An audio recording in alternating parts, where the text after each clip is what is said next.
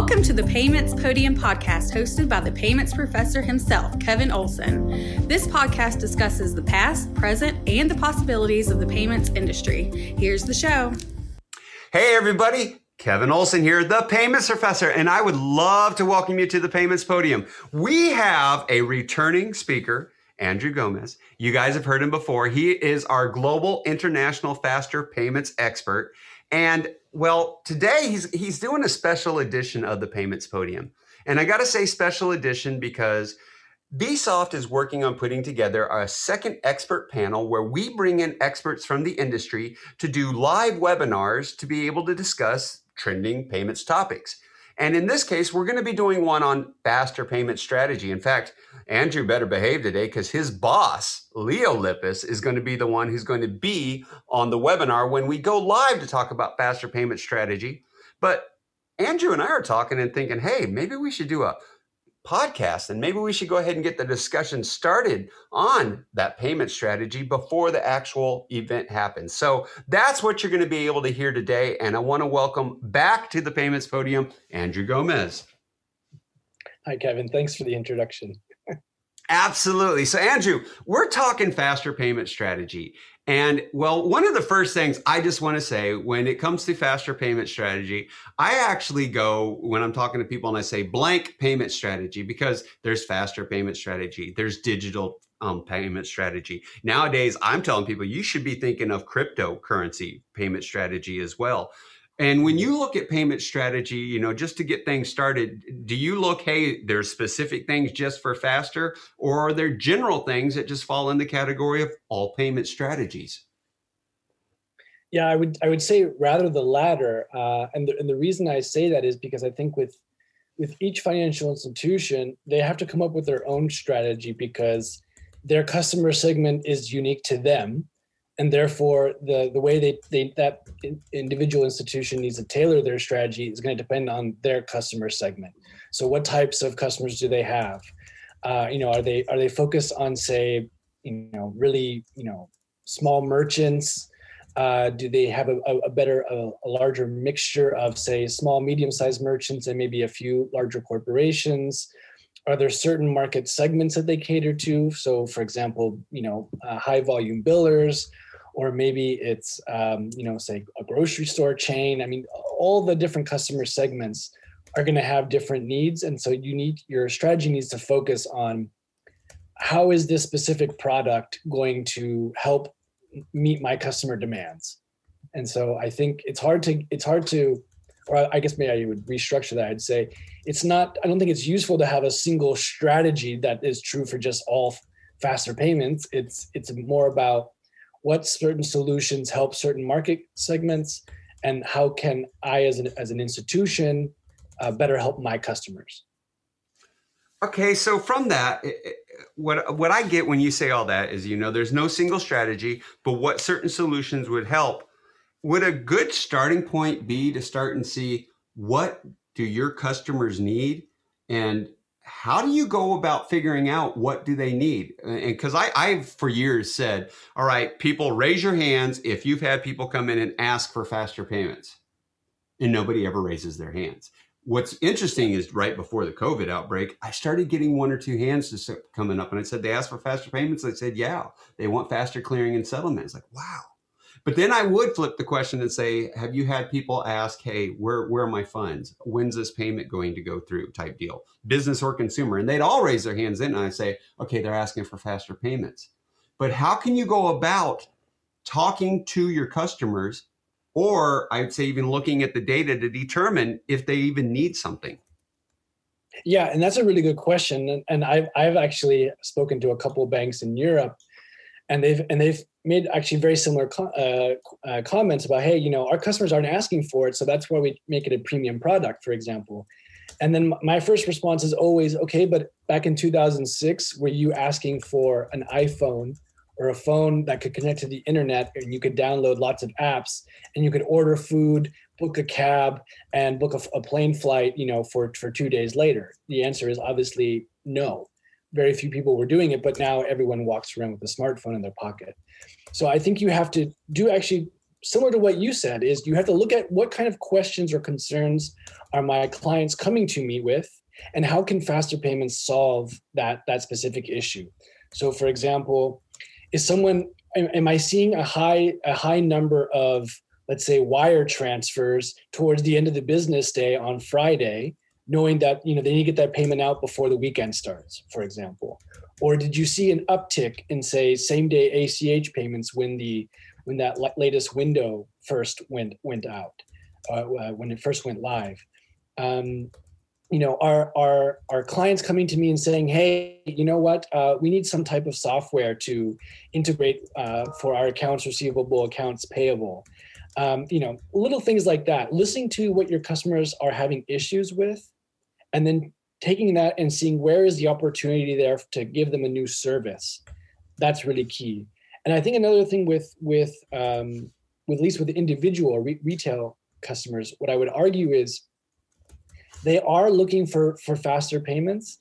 You just don't necessarily realize it in the same way that Uber and Lyft really took off in the US. And it wasn't the case that all of these people were taking cabs before. Maybe they were driving themselves. But once a new service was there, they jumped at the opportunity to take it. So I think you have to, on the one hand, speak to your customers, or at least go through some of the problems that they're bringing up with you. But you also have to think of, what type of services can I now offer with these new services? And here I think of things like confirmation of payee, request to pay, the ability to potentially break payments up into more manageable recurring payments, things like that. So I think there are some topics that are a little bit more general, but I think a really good starting point is looking at what concerns your customers are having. All right, I'm going to have to ask you to take a breath, because wow, that was a lot of knowledge right there. I mean, just so much just came out in there. And I'm with you. I'm sitting there thinking too, yeah, you're right. I didn't ask for a smartphone, but I don't know if you even caught it, as you said, but this is what you could do with a smartphone. You almost told me, here's where I need faster payments from my phone, for when I'm buying food, for when I'm booking the travel, for when I'm making the purchase, just from my phone, because I want to be able to, in today's world, buy the food and pay for it, walk in and leave with the food too, right? And do it as fast as possible without touching anything. And I like how you said too, the high number of wires. So the high number of wires, or the uptick in same day ACH, is that really maybe a case of it saying your customer's current activity is displaying where they need these new capabilities, and that you should go back and look at their current activity? And here's the type of indicators you're going to see. Like, for example, the high number of wires on Friday, the uptick in same day ACH. Are there any other types of indicators like that they should look at and say, you should be paying attention to this? I think another one would be a large amount of payments Monday morning, right? Maybe you missed the cutoff Friday and you submitted them the first thing possible Monday morning, because that tells you they probably meant to send that on Friday, or they would have sent that on Friday, but now it's being delayed. Of course, you can then almost do that every day, right? Saying that, are there a large amount of payments being submitted right at the beginning of the business day? Because that's, again, maybe an issue where maybe they would have sent the payment out the night before, but it didn't work out. Things like nights, holidays, weekends. I think in the end, though, because I've heard some banks say to me, well, but now we're cannibalizing our own products, right? So now the revenue that we're getting from Wire is going to cannibalize our revenue. And I'd say, well, you can look at it that way in the short term, fine. Each Wire payment is, a lot more expensive to the customer than say a standard ACH or a faster payment. But if you don't tell your customer that there's another option available, they're not going to be happy when they figure it out. And eventually they will figure it out. And then they're going to say, why didn't you tell me about this? I'm switching. I know that sounds a bit drastic, but I can say as a consumer, I switched banks when I found a banking offer that was half the price of my previous bank. Mm-hmm. And I gave them the opportunity to give me a better offer. They chose not to do it, and then I left. And so if something like a wire payment, which, maybe for a corporate doesn't seem all that high, I mean, at some point someone's going to realize there's another much more cheaper way to do it. And so I think it builds trust with your customers to point out to them, look, there's a different way you can make payments. It'll save you money. It'll be there faster. It's good customer service to do that, even if maybe it affects your bottom line. I think it would be short-sighted to only look at that one transaction as kind of a net loss. Maybe you lost money on that one transaction, but you gained end user trust. There's so many questions I just now want to ask with everything that's coming out on this. Because I agree with you on the way you approach it. And one of the things is you mentioned cannibalizing a product. One of the things I've been telling people, and I'd love to hear your view on it, is I don't see it cannibalizing. I see it complementing. And I tell them the way I think of it is look at it and say, for example, let's go with the business customers using a lot of wires. They're going to probably continue using the wires for the reasons of they're comfortable with it. For the reasons of they have policies and procedures in place for using it. They know how it works. And that's what they like. But you can introduce the faster payment solutions to complement the wires. And you can do it in a way that is, being good to them, like you were mentioning too, being forthright with information and what's working. Because I think another issue, and I'd love your opinion on is it complement or cannibalize, but also on integrating with accounts receivable and accounts payable. Is that even happening right away, or is that, another hurdle that has to be overcome on the business side of things?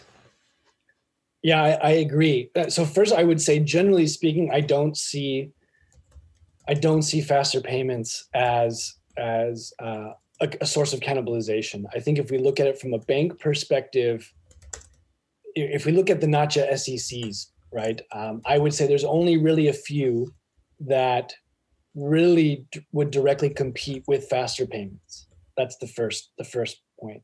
Second, I do think there are already several barriers to this, and one of them is accounts payable, accounts receivable, ERP software. As you mentioned, also the procedures in place.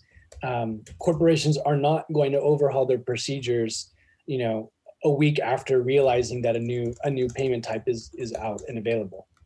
I think that's true.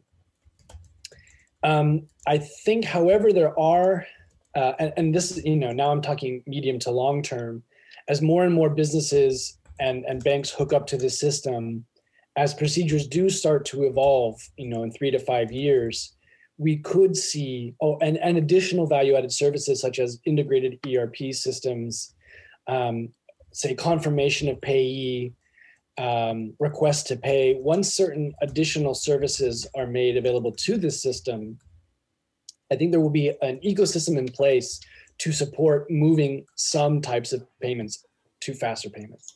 That said, the reason why I still don't really want to talk about cannibalization or even widespread migration is because I think the number of payments is set to increase much faster than any organic migration would otherwise would cancel out.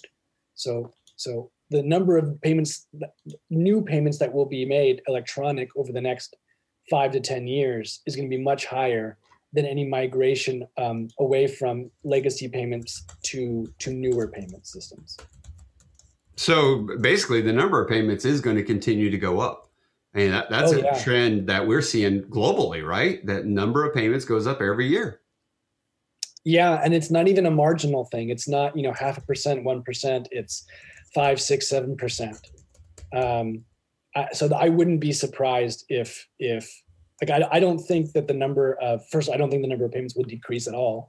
Second, I don't think that the number of ACH payments in the US are going to decrease regardless of how well faster payments does in the next few years.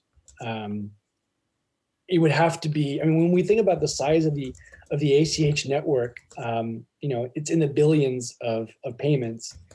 We're not going to see, 10 billion faster payments by 2023. That's just not going to happen. Especially when we also start thinking about things like the Internet of Things, the subscription model, how everything's turning into a subscription service, and if we think about a lot of the use cases for real time, for the ACH, a lot of that doesn't make sense to move to real time payments. I think a great example of this is recurring bill payments. It in advance. For the vast majority of consumers and businesses, it's not an issue about the payment needing to go out on a Friday. Like they don't need that extra time to say pay their water bill. And why would the biller really want to pay extra to receive, a water bill, same day rather than next day? There are some specific use cases, right, where a consumer is, let's say, late on their electricity bill or their internet bill, right? And they need to make that payment so the internet doesn't get cut off. Okay, that's a fair point. But what percentage of bill payments fit that category? It's a small number. And that alone is not going to lead to to net migration away from ACH to faster payments. I got to agree with you. All that is huge. In fact, can I ask a question though? When we talk about, we're seeing the number of payments go up every year, and you gave great reasons for why, because the Internet of Things, you got so many devices making payments for you. And I don't even know how many subscriptions I've got nowadays, especially when it comes to, Disney Plus, Netflix. If you can watch it, I probably have a subscription to it because one of my kids or my mom had to have it, and it's under my name. But back, a little bit more on the cannibalization type deal.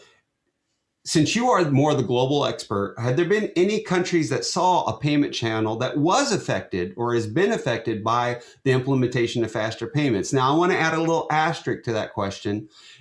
I don't want it to be, let's ignore any countries where it was the government mandated the implementation and they caused the shift because they mandated it, or they were trying to shut down another channel. But in the countries to where it was more of the open market, to where, yes, now we see faster payments, did it have an immediate direct effect on any of the other payment channels? Yeah. So there was, in the Netherlands, the banking community came together and they decided to move all one-off consumer-initiated payments, so SEPA credit transfers, just your normal credit transfer, ACH credit in American terminology. All of those, again, one-off consumer-initiated ACH credits were automatically moved to real time. I guess you could argue that was market. It was the banking association or the banking community that made that decision, not necessarily the market in terms of the end users. But we are seeing in some more mature systems, like in Sweden, for example, where the number of ACH credits has actually slightly decreased over the last couple of years. So I want to say that ACH credits in Sweden, they peaked, I think, around 2017, 2018. I'm going to say 2017. And how long have they had faster payments at that point? 5 years. 5 years, okay. So their system went live it went live in November 2012. And I think ACH credits peaked in 2017. And then for 2018 and 2019, the numbers dipped a little bit. But it's really, we're talking a few million. Sweden's also only 10 million people, but I think it's only dipped 10, maybe 20 million in those 2 years. At the same time, however, ACH debits did not decrease. They continued to increase. So, and I think that has to go back to my earlier point about we had to look at specific use cases. So what use cases were being served by ACH credits before that are now being served by real-time or potentially other payment types? Maybe they moved from ACH credit to ACH debit. That's also possible. In terms of what other systems have seen that, maybe Denmark. Denmark might see something as well. Well, it seems like, though, it seemed like to me a couple did come to mind, but I would say Netherlands is an exception because let's compare U.S. to Netherlands and let's get every bank in the U.S. together to agree on something and cause something to happen. Not going to happen. You and I mean, you're laughing. I mean, people out there can't see you, but I'm like, ain't going to happen. We'd be lucky to get the top 10 together to agree on something, right? So for the Netherlands to do that, that seems like a unique, unusual situation. They probably had another purpose to it. And what I was wondering, though, is if, you started listing off a whole bunch right away, that would tell me maybe we need to be concerned with this, but you didn't. It was just a few, and it seems like they're all in the same area, which that is an area that is looked more into the cashless side of things and very strong adopting of faster payments. So I think they're kind of unique and definitely ones we can learn from, but still, there was only, you said in Sweden, a slight decrease in ACH, but the debits still continue to go up. So, I constantly say there's a place for every payment and every payment has its place. I don't see ACH going away ever. But one more thing I want to bring up from what you said too, and make sure that it's clear for all of our listeners, especially those who are planning on attending the expert panel, is confirmation of payee. Some people out there may not understand, what do you mean confirmation of payee? As you know, with ACH and our web debits, we do have to do account confirmation for web debits now. But what is confirmation of payee when it comes to faster payments? Why is that something to consider as part of even a strategy? Yeah, it's a good question because you're right. I think the answer isn't obvious. But when you start looking at the rise of fraud when faster payments go live in a certain market, and we've seen it in most markets that fraud does tend to increase. Something like confirmation of payee is a key way to combat fraud. So let's say, for example, you get a message on your phone saying, "Hey, this is Pacific Gas and Electric. Your gas bill is late. You need to send $60 to make sure the gas goes on." And you see that and you think, "Oh, wow, you're really busy. You're kind of caught unaware." And you just authorize the payment and, you let it go. Confirmation of payee gives you the end user the ability to know the name attached to an account that you're making a payment to. So if a fraudster pretends to be Pacific Gas and Electric, but when you open it up, it says, John Adams, then you're like, wait, that's not the name on the account. So clearly this is a fraud. So I would look at it as a way to combat fraud in faster payments. And, unfortunately, fraudsters are quite clever, and their methods evolve along with the capabilities of payment systems. They're no longer necessarily relying on skimming magnetic strip data, from ATM machines. They've become more sophisticated, or sending things over the internet. And so confirmation of payee is one of the tools in a toolbox to combat fraud. It's also, I think, the another corollary to this is it gives people confidence that they actually know who they're paying. Even when it doesn't prevent fraud, it also just lets them know, hey, I actually did pay so-and-so. That's who I meant to pay. There's an extra level of assurance there. Mm-hmm. I don't feel like I have to send another message. Hey, Susie, did you get my payment? I know Susie got my payment because when I sent it, it said her name on the little instruction. Yeah, avoids that uncomfortable moment of, hey, you still owe me $20. What do you mean? I paid you. Yeah, definitely. Okay, before we run out of time here, because I like that confirmation of payee too, and I do want to do a quick plug for you. Folks, if you're looking for somebody to speak and educate you on when it comes to faster payments fraud, Andrew is the man. He's got a session that he does on what's happening around the world when it comes to faster payments and globally and the faster fraud. And I highly recommend you check that out. If you need to get a hold of him, let me know. I'll definitely put you in contact with him. He did a private session for me and some of my Payments Geeks friends, and it was amazing. So if you got a conference coming up, you want to have a webinar, you need to get with an expert to do some research for you, maybe some consulting, Andrew is your guy. My last question for you is, here's where I want to end on the last thing to have people thinking. And it's just really, it's easy. What's the first thing? What's the number one thing really that people need to do when it comes to building their faster payment strategy? Before you do anything else, go look at this, go do this. What would your answer be for that number one thing they should do first? What problem am I going to solve for my clients? Without that, I'm not sure there's a point in even implementing it. I would hesitate to say that every financial institution needs to have a faster payment strategy. I mean, I'm sure there's an institution somewhere in the US that would say, you know what, we spoke to our clients and they actually don't necessarily want it, and at least not now. And therefore the cost of modernizing our system, it doesn't make sense right now. And that's a perfectly respectable answer to have. Although I would also argue you probably need to revisit that every 1, 2, 3 years just to make sure that doesn't change. But I think you need to be customer focused. Okay. And when you say that, what problem am I going to solve for my clients, especially for, let's go the bank route here? I'm not trying to exclude the credit unions, but the banks that are business and consumer focused, do they need to answer this question multiple times? Yeah, because building a system, let's say, that's set up to consumers is going to be very different from one that's going to be set up for businesses.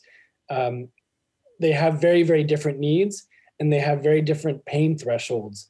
For example, a consumer is not likely to pay, let's say, 50 cents to make a faster payment. The very simple reason is they have to have a good reason to pay extra in order to make that payment. Mm-hmm. Whereas with a business, it's very different.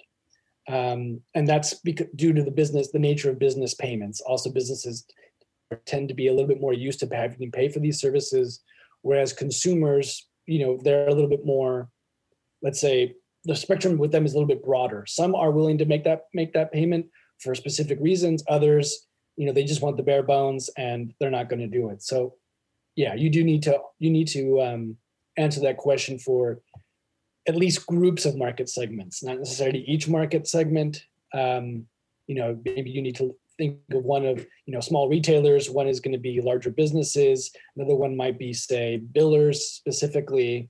But yeah, you do need to answer it multiple times. All right. Well, we're running out of time. Last thing is I was saying if people need to get a hold of you, they can come to me, but where could people find you? I know you're on LinkedIn. What's another way if somebody's looking for building a payment strategy, and maybe they need some payments consulting, something like that, how they could go ahead and get a hold of you? My email is just andrew.gomez, Gomez at lipisadvisors.com. Lipis is Lipis. Or lipisadvisors.com, our website. You can go there as well and send an email, and you can reach me that way. Or LinkedIn. I think that's also a good way. All right. Well, Andrew, thank you so much for being on the show. I'm Kevin Olson, the Payments Professor. And if you didn't get Andrew's information, you can always email me. It's kevin@paymentsprofessor.com. Of course, if you are listening and there is a topic, something that you would like to have, or maybe you're somebody who would like to be on the Payments Podium, maybe you know somebody who should be on the Payments Podium, again, email me, kevin@paymentsprofessor.com, and I definitely would love to see what those topics are or who those speakers are. We've been discussing faster payment strategy. We've got more coming on faster payment strategy in the future, but for now, class dismissed. Thank you for listening to the Payments Podium podcast. Check back every Thursday for a conversation with the Payments Professor. This podcast is hosted and produced by Kevin Olson and edited by Sam Sue Smith.